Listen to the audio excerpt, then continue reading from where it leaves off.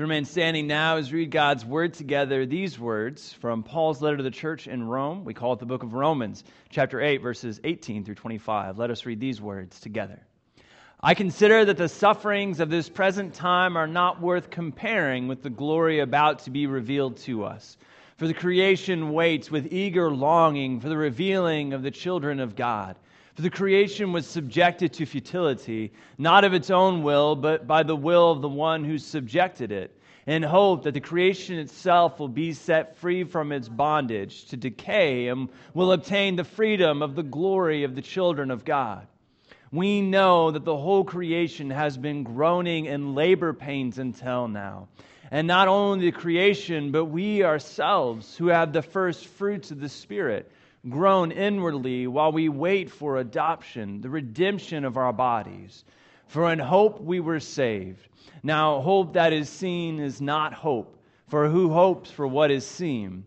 But if we hope for what we do not see, we wait for it with patience. This is the word of the Lord. Thanks be to God. Amen. You may be seated. We're in the final week of our sermon series titled If. We've been learning these last several weeks about how to trade our if only, how to trade our regrets, how to trade our looking back for God's what if, for God's possibility in our lives. We've been learning that God is the creator of the entire universe, and God is the creator of our lives. God is the creator of our possibilities, of our opportunities. And so God knows each and every time we take those opportunities, each and every time we take advantage of those things, and each and every time we don't. And so we've been challenged these last several weeks about how to take those opportunities, how to take those chances, and actually live into the lives that God has called us to. If you've missed any part of these sermons, I invite you to go online. All of this sermon series are online at actsumc.org, and you can click the watch and listen link there. And today, as we end our sermon series, I want to talk a little bit about hope. I want to talk a little bit about hope because I believe we live in a world that's full of fear. I remember when I was a kid, I was afraid of kind of the silliest things. Maybe you knew what that was like. I was afraid of a lot of things, and one of the things I was afraid of was my own room. I was afraid of it, not like in the daytime. In the daytime, it was fine, right? That daytime room, I could go in there, I could be alone, I could spend hours in there alone. But as soon as it got dark, I was afraid of my room.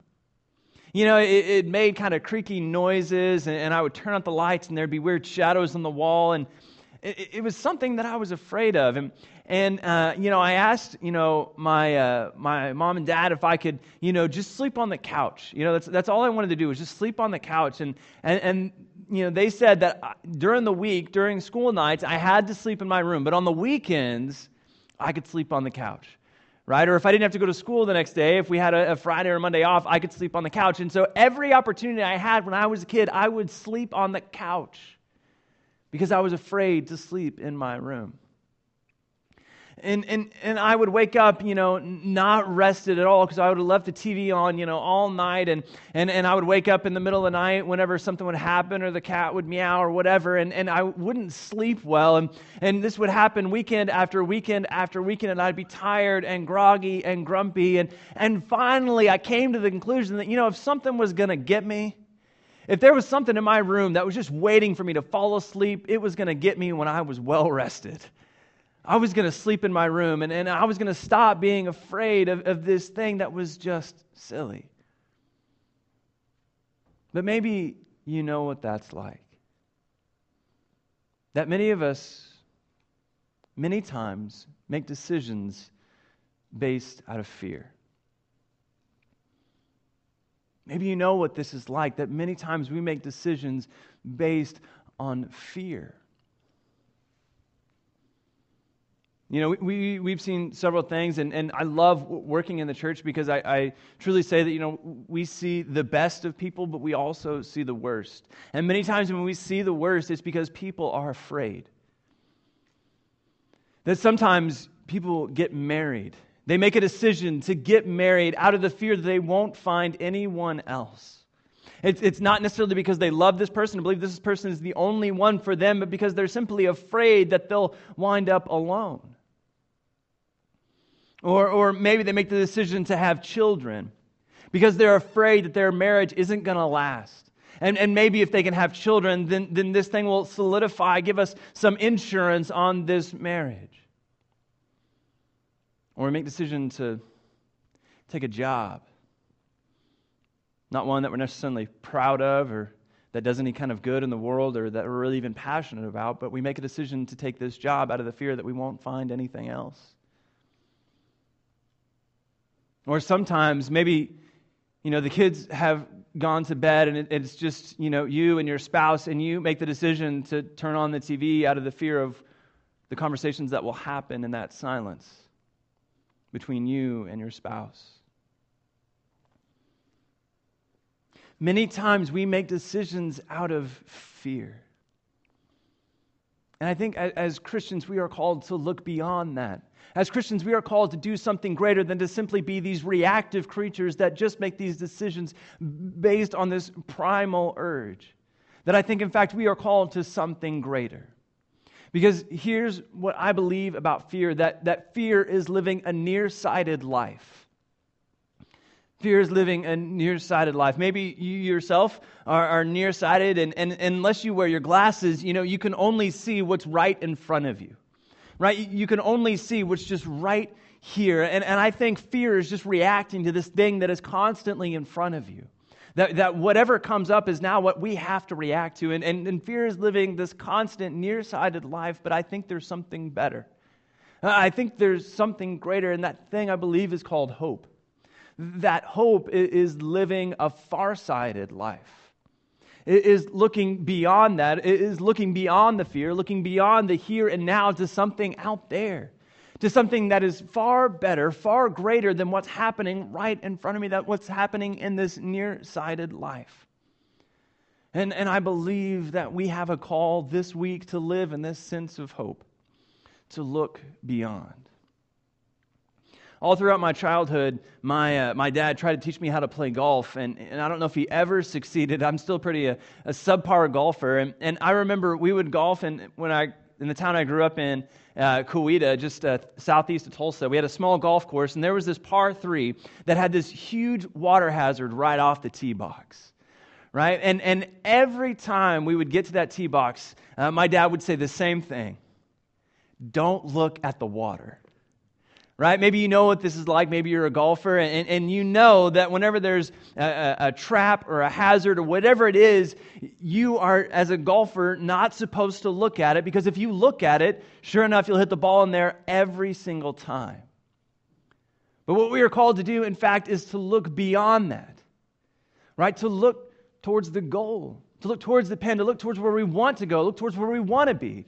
Because if we constantly look at where we don't want to be, we will wind up there every single time. If we look at what we don't want to do, if we look at the person we don't want to be, if we constantly focus on this kind of life, we will do it every single time, friends. But in fact, we are called to look to something greater, look to something better. As Christians, we have hope in this world. And it sounds pretty audacious to anybody else who might hear it. It sounds ludicrous to anybody else who might hear it, but we believe it with all of our hope, all of our heart, that there is this hope that lives in us. And that hope is based in Jesus Christ. Read about Jesus throughout the Gospels, read of his work and his miracles, that he was fully God and fully human, that he was the Messiah, that he came to die not because of his own sins, but because of ours, that he did this very thing for us. And when Jesus did that, he proved something. He proved God's love for the world. He proved the fact that God isn't angry with us. That God doesn't want to just completely smite us, just completely wipe us off the face of the earth. That God is in fact madly in love with us. And not only us, but God's creation. God is madly in love with everything that God created. And our hope is based in that love, that eventually God will redeem this world. And that is good news, friends.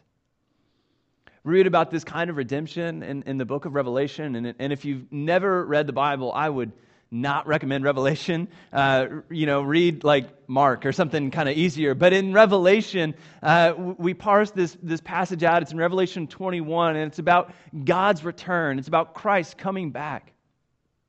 And John, the writer of the book of Revelation, says, "Then I saw a new heaven and a new earth, for the first heaven and the first earth had passed away, and the sea was no more. And I saw the holy city, the new Jerusalem, coming down out of heaven from God, prepared as a bride adorned for her husband. And I heard a loud voice from the throne saying, 'See, the home of God is among mortals. He will dwell with them. They will be His peoples, and God Himself will be with them.'" Here is our hope, friends, that when Christ comes back, here's our hope that whenever God redeems the world, God will not just take us good Christians and send us off somewhere far, far away. In fact, our hope is the exact opposite, that whenever Christ comes back, God will dwell here. God will be here at the end of all things. God will be in this place. And our hope, our challenge is to already see that at work. That's why whenever Jesus came and performed His ministry and did all the things that He did, He constantly said, the kingdom of God is here. The kingdom of God is at hand. The kingdom of God is right here and now, that God is in the process of working His way to this place. And so our job, our ministry is to make this place look like God is already here. Because He is. He is at work. He is doing something right here and now. And so, friends, we are called to look beyond. We're called to look past what's going on right here and now. We're called to look past this nearsighted life and look farsighted, to look beyond, to look to the hope. And that's what Paul writes about when he writes to the Roman Christians, many of whom were experiencing persecution, many of whom were seeing their friends tortured and killed for their faith. And Paul writes to them to encourage them. And he writes these words in Romans 8, verse 18. He said, "I consider that the sufferings of this present time are not worth comparing to the glory about to be revealed to us." Paul says that the suffering that is happening right now won't even compare to the glory that will be revealed to us. And here's the crazy thing, though, that Paul knows about suffering. Paul knows what that's like. What we know from the ministry of Paul is that he spent the first half of his life persecuting the gospel, and the second half of his life sharing the gospel. And when he shared the gospel, what he did was go into countries and start churches. He would find people there, and he would empower them, equip them to do the work of the church, and he would set them up, and then he would leave and start these churches.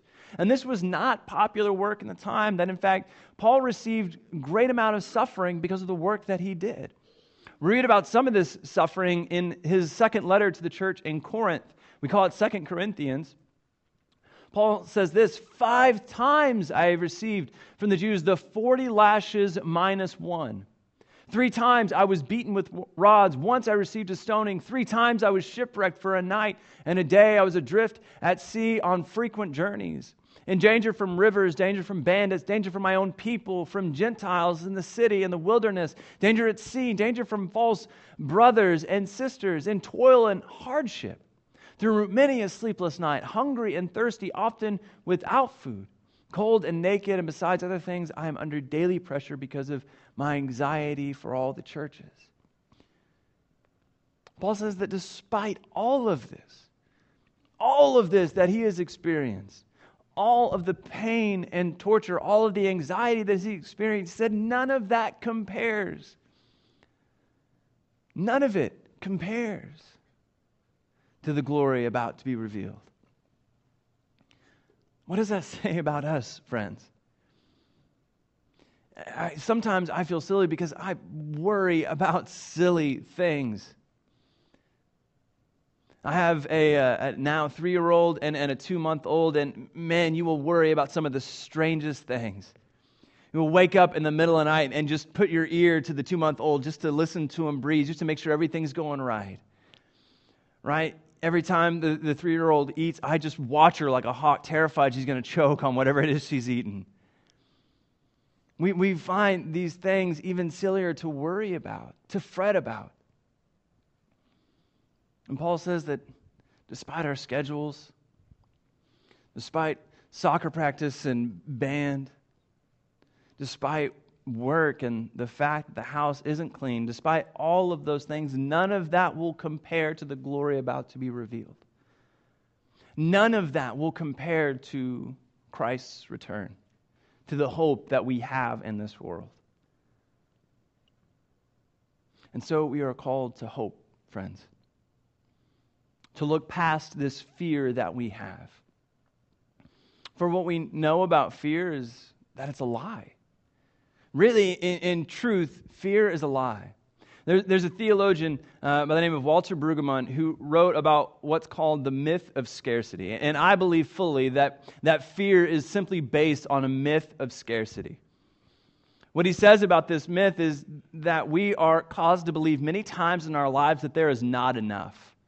Right? Regardless of whatever the fear is, regardless of whether the anxiety is, most of the time it's based on the fact that we don't believe there is enough. I don't want to, volunteer or give up my time because I'm afraid that I won't have some other time to do this over here, right? I can't, give that much. I can't give that much money because I'm really afraid that at the end of the month I won't have enough. Or, I'm really afraid that I can't do this thing because I don't believe there is enough. And Walter Brueggemann said that's a myth. That's a myth, and humans have believed this myth for years and years and centuries and millennia. We can date this myth of scarcity all the way back to the book of Genesis. Read about the character of Joseph. Joseph was sold by his brothers into slavery. And it was there that he found himself in the court of Pharaoh. And Pharaoh had a dream, and he demanded that these people in his court interpret the dream for him. And Joseph was the only one who was given by God the ability to interpret this dream. And he found out that for Egypt, there would be 7 years of plentiful harvest. There would be 7 years of plentiful grain, and then there would be 7 years of famine.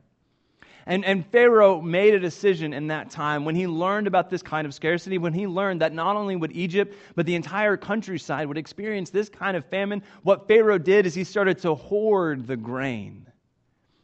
He learned that there wouldn't be enough, and so he started to keep it all for himself in those 7 years of plenty, not distribute any of it out. So that whenever the famine came, people from the surrounding countryside started to come to Egypt, where they heard that they had grain, and they would come to Joseph, and they would ask for this grain, they would ask for this food, and Joseph would ask them, "What do you have to sell? What do you have to sell?" And so they started to trade for this grain in the midst of famine.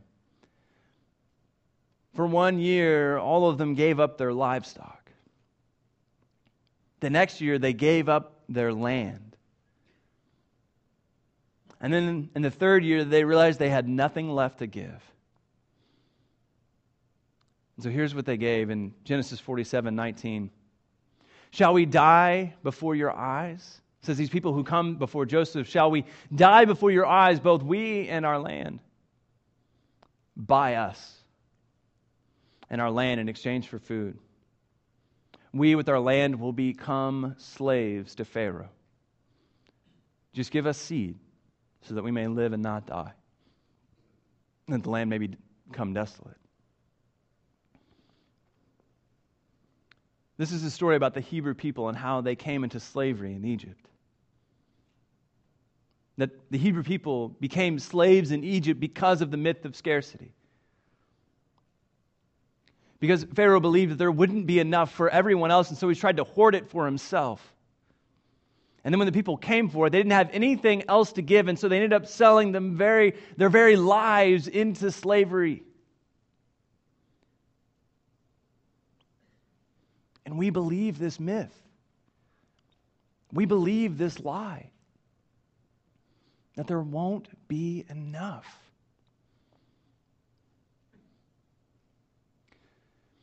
Now, I know that in Oklahoma right now, we are experiencing a certain economic downturn. And I know that maybe in your workplace, things might not seem so hopeful.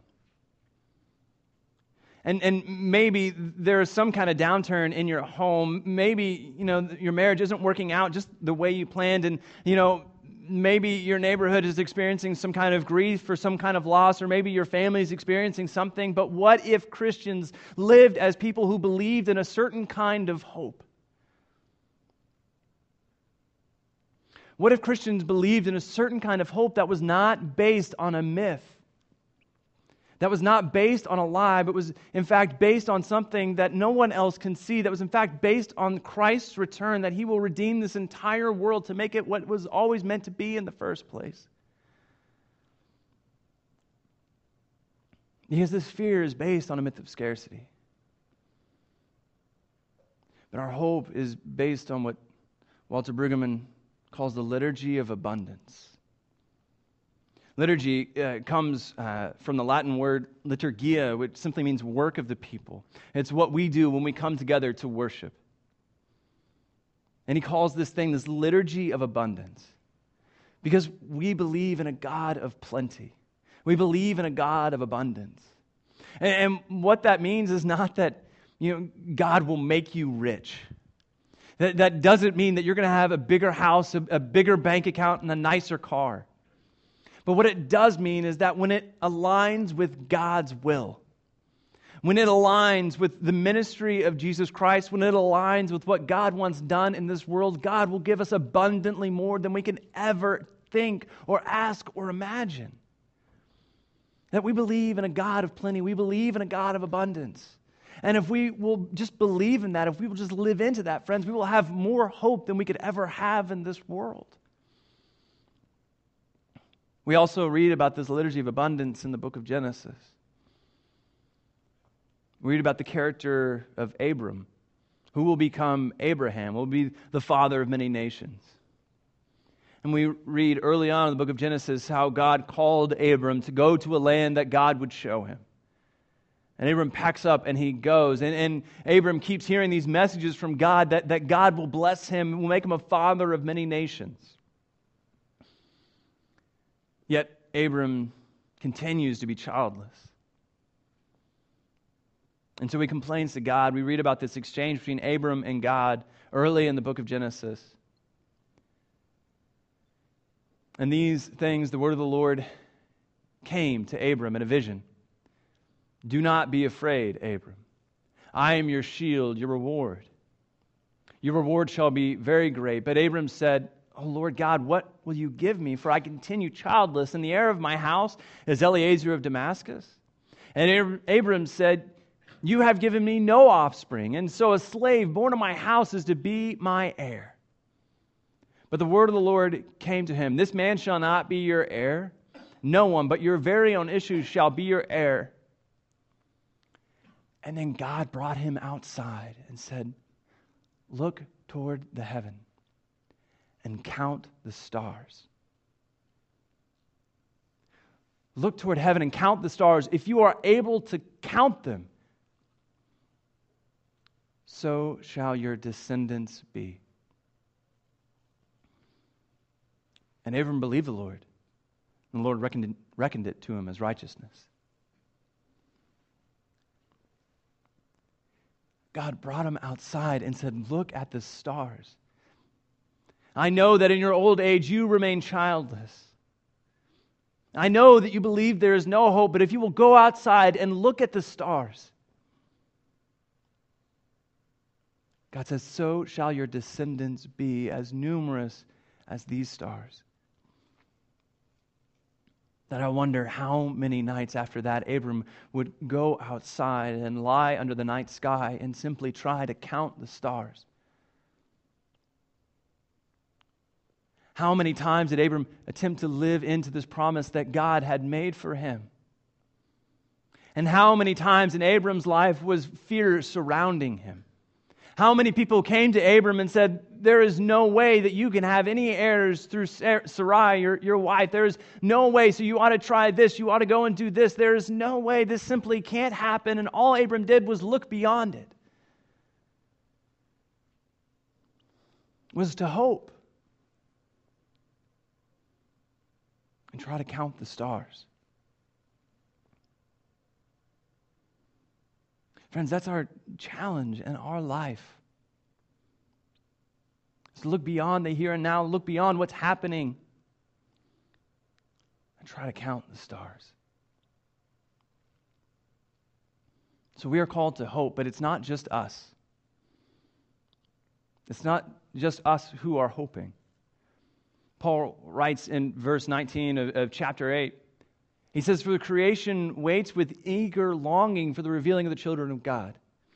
The creation, the entire world, the entire cosmos, the universe, everything else waits for God's return. We believe that God will come and redeem this world, that will make everything around us the way God meant it to be in the first place. And because we are Christians, because we believe in this kind of hope, we will see that out in the world. We will start to see things that other people don't see. In the midst of despair, in the midst of loss, we will see love. In the midst of pain and suffering, we will see opportunities. And in the midst of fear, when everyone else is simply reacting, we will see hope. And that will confuse people around us. They will look at us and see that we are different. And friends, that is good news. That is good news when Christians shine like a light in the darkness. That is good news. Because here's what hope does to us. Christian hope will cause unrest and impatience. We will become uncomfortable with the status quo because of our hope. We will constantly be working to make this world more and more like what God meant. So when there is injustice, when there is inequality, we will work to make it right. That when there are children who are not being fed, we will work to make sure that their bellies are full. That when there are children in this state who cannot be educated,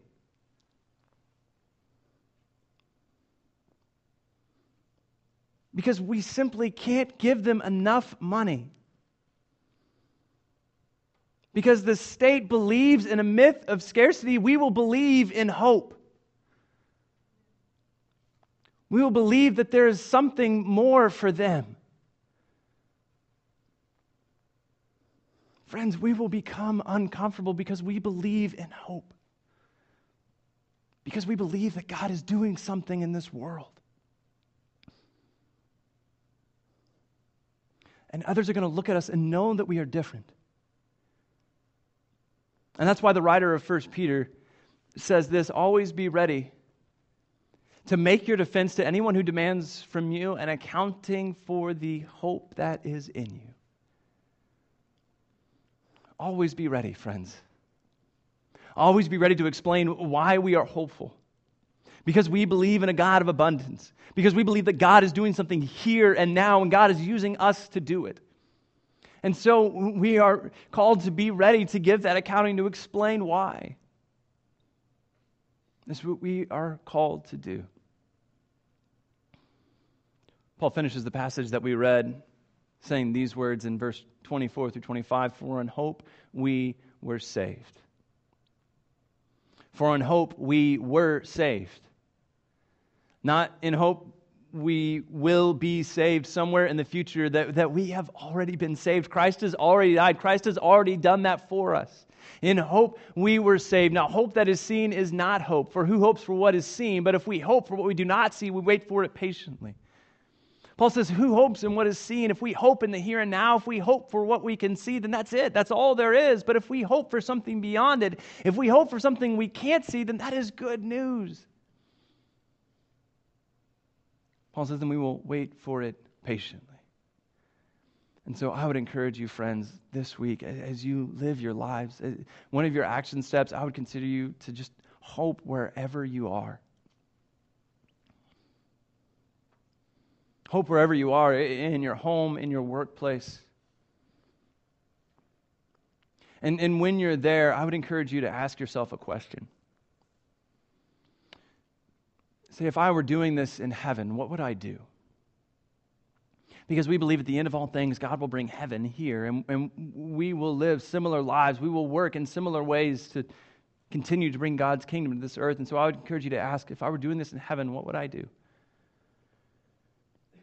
Because our job as a church, that many times we can get this understanding that as Christians, we are called to come out of our workplaces, to come out of our offices, away from our business partners, to come away from our families, to come away from our neighborhoods, to come away from our friends, and to simply retreat in this place. Friends, church is not a retreat center. That if you find some sense of peace and solace here, I think that is great, but our call is not to stay in this place. That our job is not to retreat from our work and our homes and our lives. Our job is to be as missionaries going back into the world to do the work of God. Because we can see something that no one else can see. We see what God is doing in this world. And we will show it to others.